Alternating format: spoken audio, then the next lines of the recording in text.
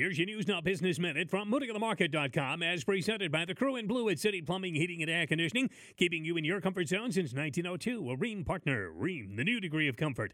Another slice of awesome summer life in Michigan's Great Southwest returns this weekend as the award-winning Lemon Creek Winery welcomes the return of their annual Art and Wine Fair over the upcoming Memorial Day weekend, Saturday and Sunday, May 29th and 30th. Find out how to be a part of it at MoodyOnTheMarket.com.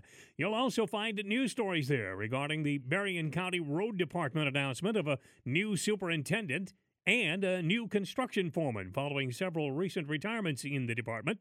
St. Joe today is bringing back the popular Lake Bluff Artisan Fair on June 5th, as well as other times this summer. And the nation's largest Flag Day Parade returns to the Harbor Country community of Three Oaks on June 13th. When you want to know Southwest Michigan's business, do what everybody else does. Dial it up at MoodyOnTheMarket.com.